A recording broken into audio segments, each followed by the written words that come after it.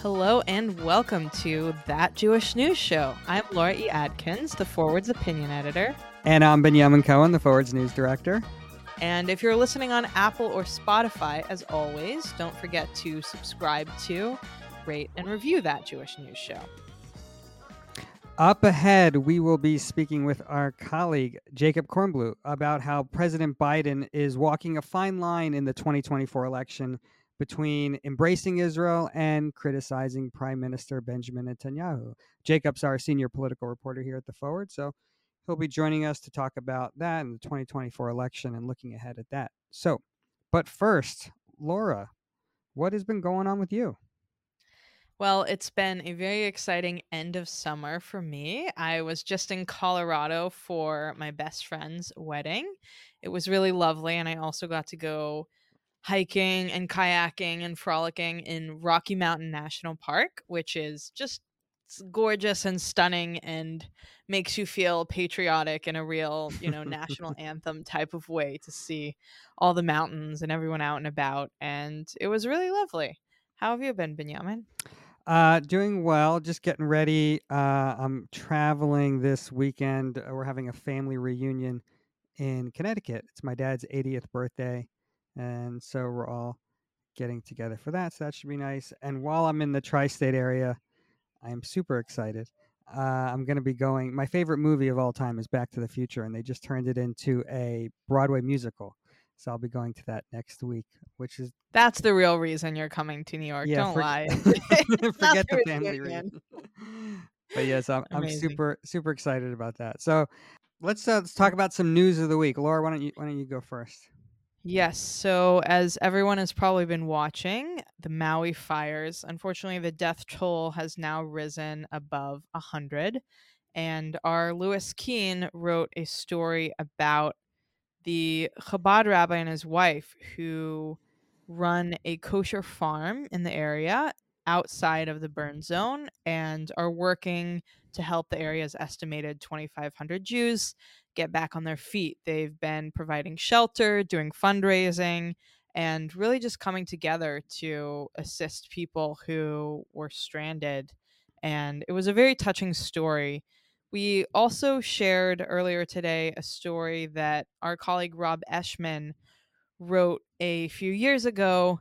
I'm sure a lot of folks, as I am, are feeling a bit hopeless and despair over this whole situation. And Rob, a couple years ago, wrote a really practical guide to things Jews specifically can do about climate change. So I encourage you to check out both Lewis's story and the climate change story as well.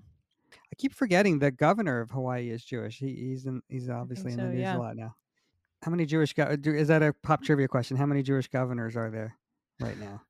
That's a great question. I have no idea. I'm guessing somewhere between 1 and 7.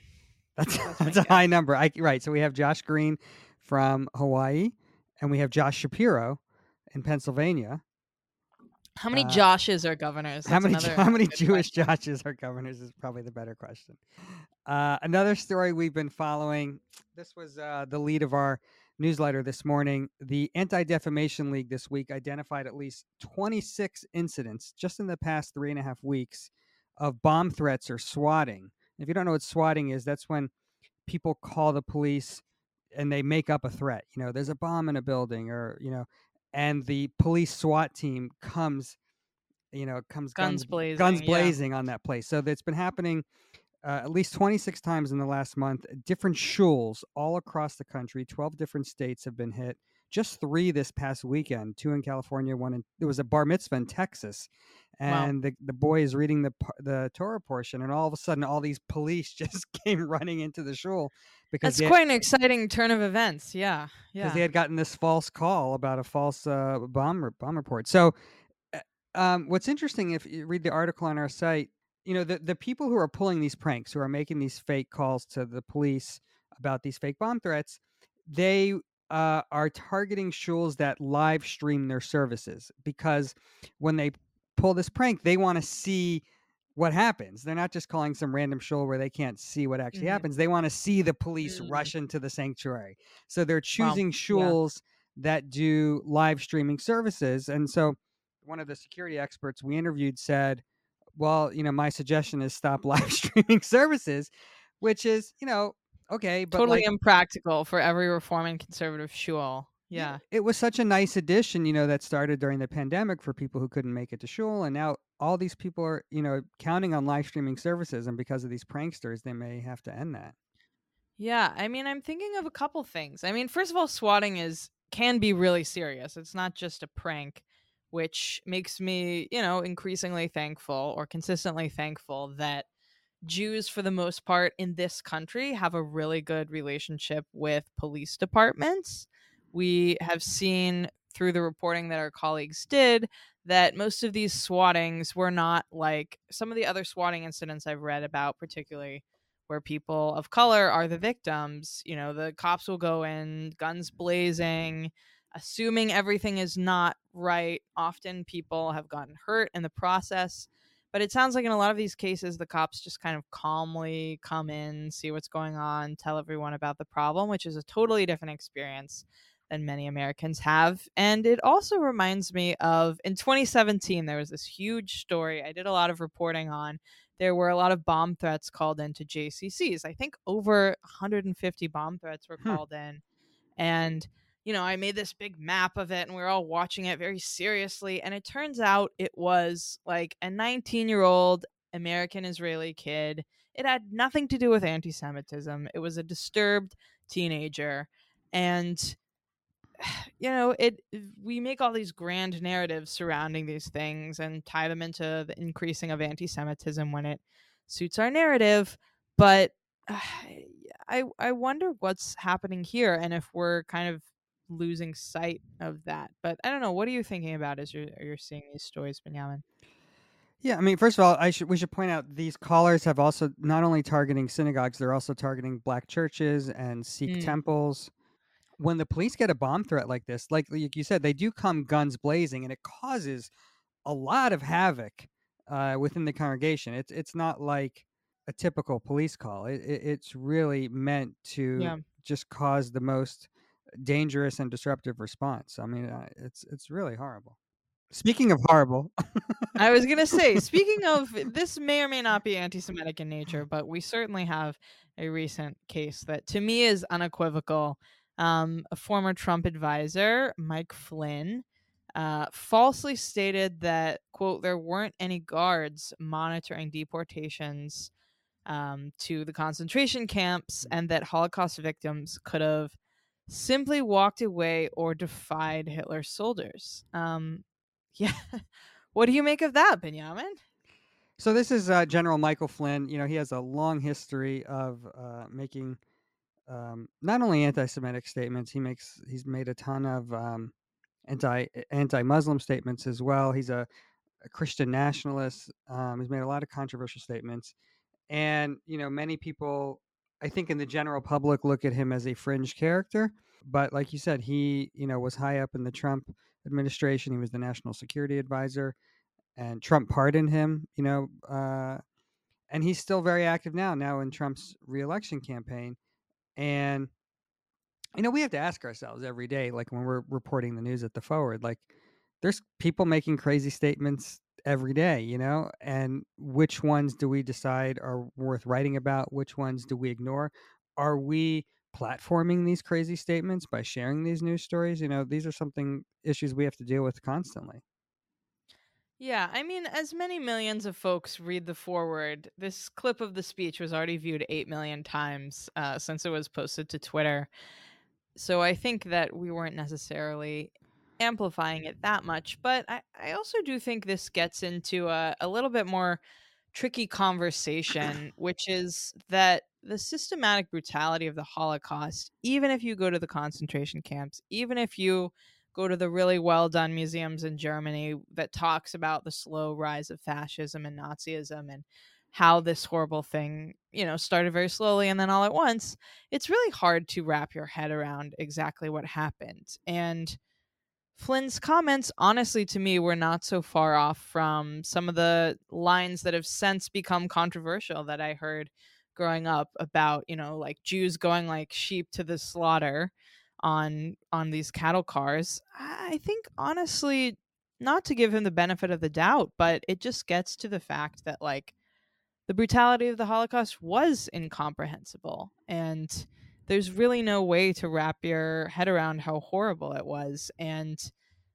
you can't really put yourself in the shoes of anyone that was there unless, you've spoken to survivors and really understand the systematic nature of the pressures and the breaking down of the Jewish community that was done again systemically and over time. So if you pick just one moment in time, I guess I could see, someone cockily being like, "Oh, I could have Right, dealt with right. that." But if you look at the history of all of the uprisings that did happen and like all the ways that the Jews did fight back, most of those did not end super well. So it's yeah, it's his comments were super unfortunate. You would think most politicians, most people in the public sphere in 2023, like there's no winning when you start invoking any Nazi None. analogies. I just don't know None. why Never. people keep doing that. It's like public relations 101. Just you never bring up Yeah. Nazis.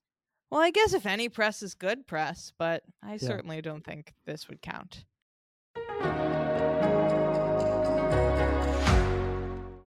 So we want to bring on our colleague Jacob Kornblue, the Forward's senior political reporter. How are you, Jacob?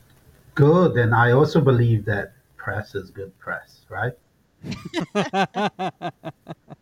Jacob, the reason we wanted to have you on today, you wrote this really fascinating analysis piece that we published this weekend.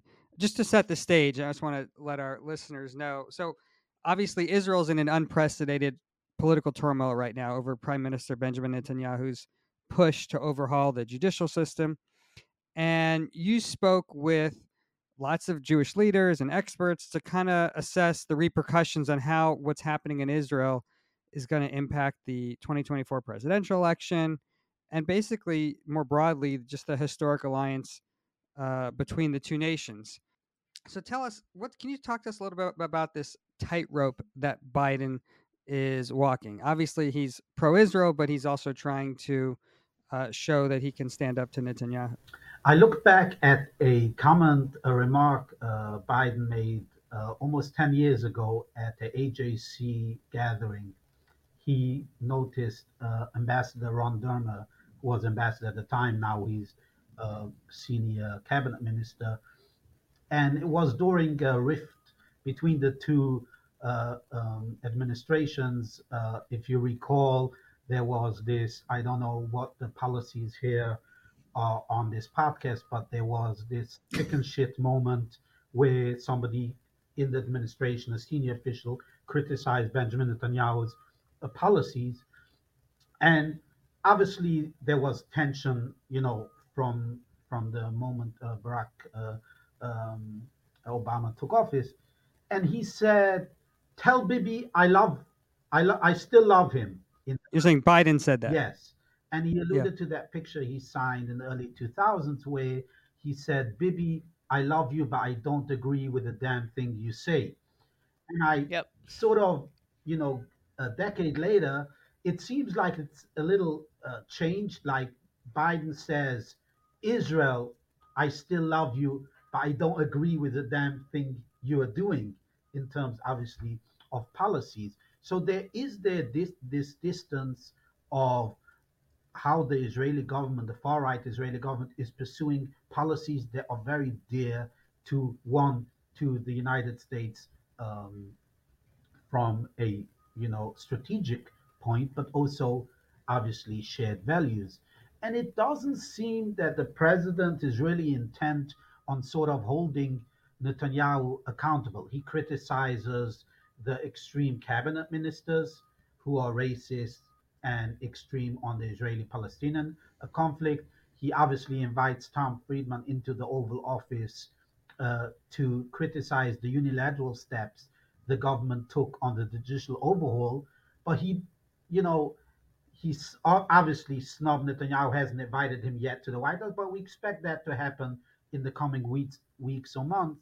So he hasn't taken any tactical moves to hold the Netanyahu government accountable, and that says something. Obviously, it has to do a lot with Biden's genuine uh, love for Israel. He's famous for saying you don't have to be a Jew to be a Zionist. And he has a long 40-year friendship with Netanyahu. So it's hard to sort of erase that. Having said that, I do believe that if Israel moves unilaterally on further legislation, there will be tremendous pressure from his own party. And we're not talking about the progressive left, we're talking about mainstream Democrats, Jewish groups, even as we are discussing, even Jewish voters who wouldn't mind him to take some action to show the Netanyahu government that it's on the wrong path.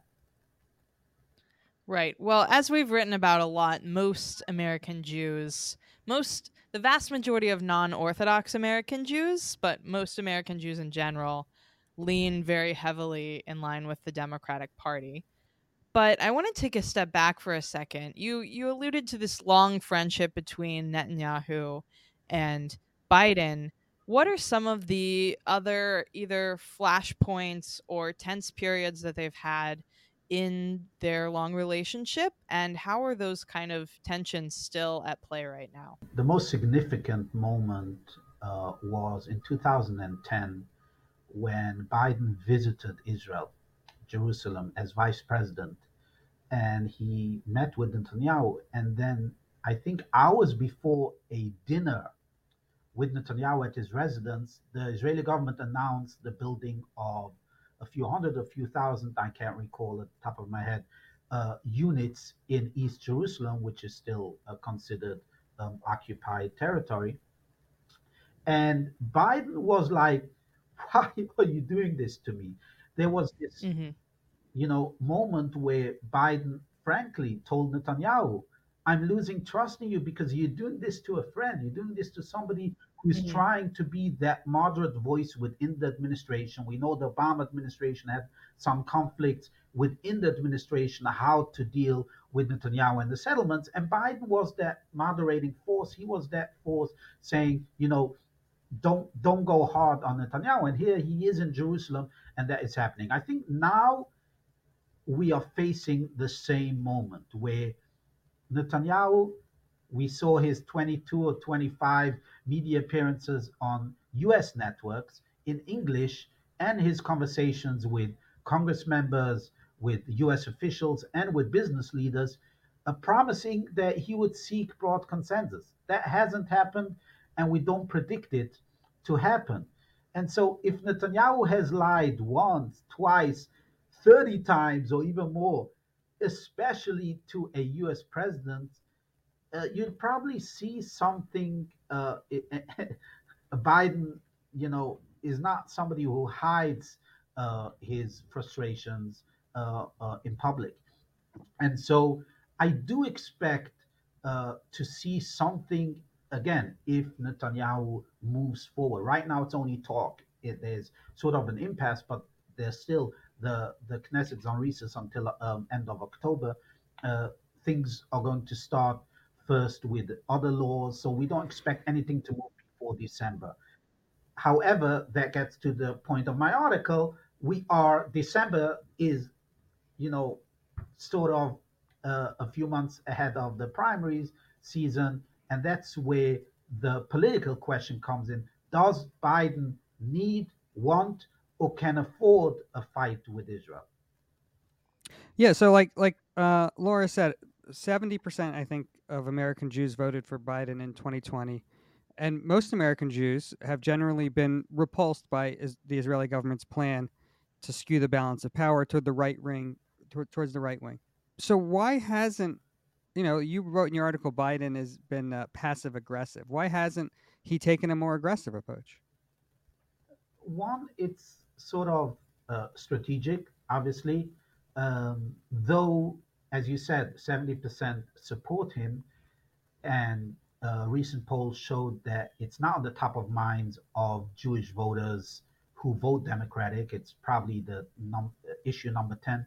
People still care about this, one, the well-being, security of Israel, but also are emotionally attached to the situation.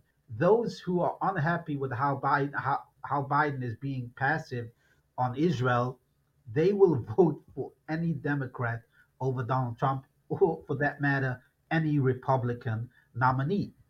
Those, however, who fear an aggressive approach from President Biden, those can be persuaded, those are independents or soft leaning Republicans who can be persuaded either not to come out or not to vote for Biden because they see him as being a little too tough on Israel. And for that, it matters. So let me do the flip side of that question, which is during especially the beginning of the Trump administration, he was wildly popular in Israel. Is Trump, after the latest round of everything that's been happening here domestically, and given what's transpired in Israel recently, is Trump still seen as a good person for Israel to most Israelis? And how are Israelis viewing Biden's passivity given how many Israelis are regularly out in the streets? From speaking to people within Israel, and you see even the way Netanyahu hasn't even responded to attacks by Trump. He hasn't had nice words to say about the Israeli leader in recent years, and despite that, he's been very quiet and reluctant to criticize him for that very reason. Donald Trump is still very popular in Israel, and you cannot find any Israeli who would suggest that he's not a friend of Israel. Now, they obviously don't vote in US elections, and for them, the democracy here in the US may matter a bit, but they have obviously their own dealings. And so they don't care so much about whether Trump is indicted or not, whether Trump is emboldening anti Semites or not. For them, they see the relocation of the US Embassy to Jerusalem. They see the U.S. recognition of the Golan Heights, of Israeli control of the Golan Heights. They see the Abraham Accords, which is a key component and a legacy of the first Trump administration. And for them, it's sort of Donald Trump was good to us. Speaking of the Abraham Accords, you had an interesting point in your article. You talked about there's been rumors recently that there may be a deal between Saudi Arabia and Israel, kind of normalizing relations, and that the U.S. would be a broker in that, and that it would be the next step in the Abraham Accords. If that were to happen, that would be great for Netanyahu, and it would be great for Biden. It would be great for both of their legacies. Do you think that if Biden did that, if Biden was able to accomplish that, and take that next step in the Abraham Accords that Trump started, do you think that would broaden his support across the aisle? Would Republicans look at Biden? Would Israelis look at Biden as more on their side if that were to happen? I mean, it definitely could help. Like, it definitely couldn't make things worse, right? For those supporting the president, this would be great, right? Because they would say he topped Donald Trump. Donald Trump brought the Abraham Accords, but here's the big deal. Here's the big prize, which is Saudi Arabia. On the other side, U.S. Settlement with Saudi Arabia won't be very popular among the progressive left, and there could Right. be a lot of Democrats who'd be critical of this. So you have to sort of separate. Oh, Israel is getting some normalization. Fine, that's good. But then they'll question, uh, should we give Netanyahu such a prize and actually cement his legacy Uh-huh. while he's acting so unfriendly to us? So it Interesting. again, it won't damage his prospects because these people will still vote for Biden over Trump or any other Republican nominee.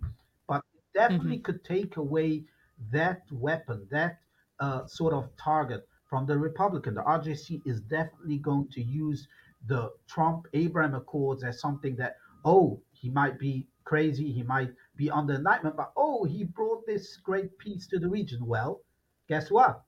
Biden actually. So, you have sort of that counter argument where Biden topped Trump on the Abraham Accords, but again, like the killing of Osama bin Laden, bringing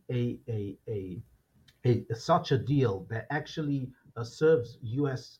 Interests both in the region and domestically, of course it would be a big deal for Biden. Right. Jacob, this has been such a illuminating conversation. I'm wondering what big questions you are thinking about as you're covering the region, and what specifically you're watching closely right now. The big questions is obviously, I mean, right now we also have this crisis in Israel where it's not only, hundreds of thousands of Israelis coming out in mass protests, street protests every week, which is sort of a political situation which could be resolved in an election. If elections were held now, you could potentially see another government elected. But it also has to do, one, security wise, how this impacts Israel's security long term in dealing with its enemies, in dealing with Iran. Secondly, you also have this situation where we don't know what will transpire in the year to come. We don't know whether Netanyahu will moderate, whether Netanyahu will go all out in order to get a get out of jail card, and therefore the unpredictability reflects both on diplomatic relations with even those countries that Israel signed normalization deals with. You already see the UAE saying, we have a great relationship, economic relationship with Israel. We love Israeli tourists and Israeli investments in Dubai, but we don't necessarily want to invite the the guy who actually initiated and signed this deal because it's toxic. You have potentially, again, there might be a deal with Saudi Arabia. MBS doesn't necessarily care about Israel being democratic or about Israeli human rights values, but he definitely looks at it as, will normalization deal with Israel get me a free pass or open door in Washington? If Hmm. Netanyahu is so toxic that Washington doesn't even want to invite him over for a simple meeting, or he's a persona non grata, why does MBS need Netanyahu? He can wait till somebody else, a more moderate Israeli leader who can bring the center and right together in a unity government to cement this deal. He has the time for himself. And you also obviously have the Israeli Palestinian issue, which will loom over a potential deal with Saudi Arabia because of the situation on ground. Jacob, I know you're writing 3 more articles today, which I have to edit. So I'll let you get back to to reporting. Thank you so much Awesome. for Yes. joining us. Talk to Thank you you, as always. Jacob. All right, take care.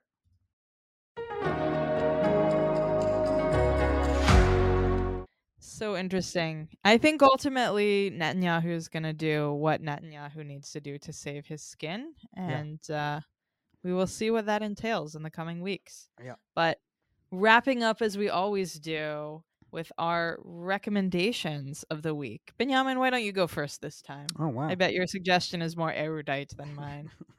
I binged over the weekend a new Netflix series called Painkiller, which is about the opioid crisis and specifically about the Sackler family, this Mm. family of very wealthy Jewish billionaires, philanthropists who have given to a lot of Jewish causes, As and it opposed to the poor Jewish billionaires. correct. Yes.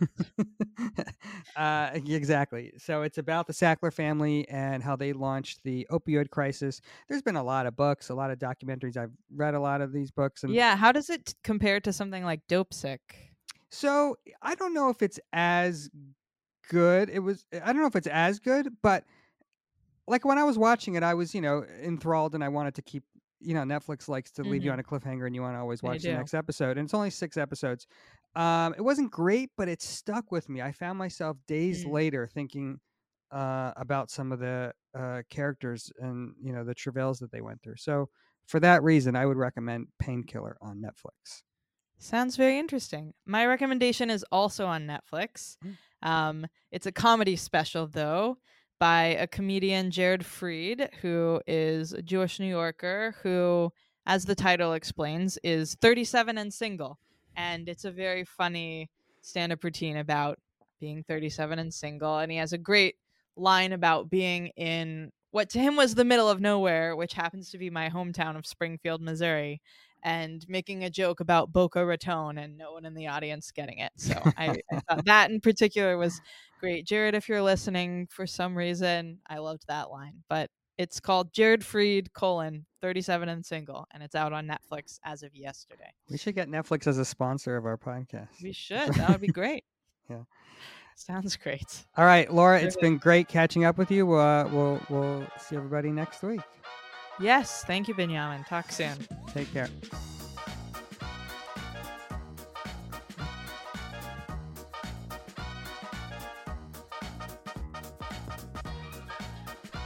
That Jewish News Show is hosted and produced by me, Laura E. Adkins, and Benjamin Cohen.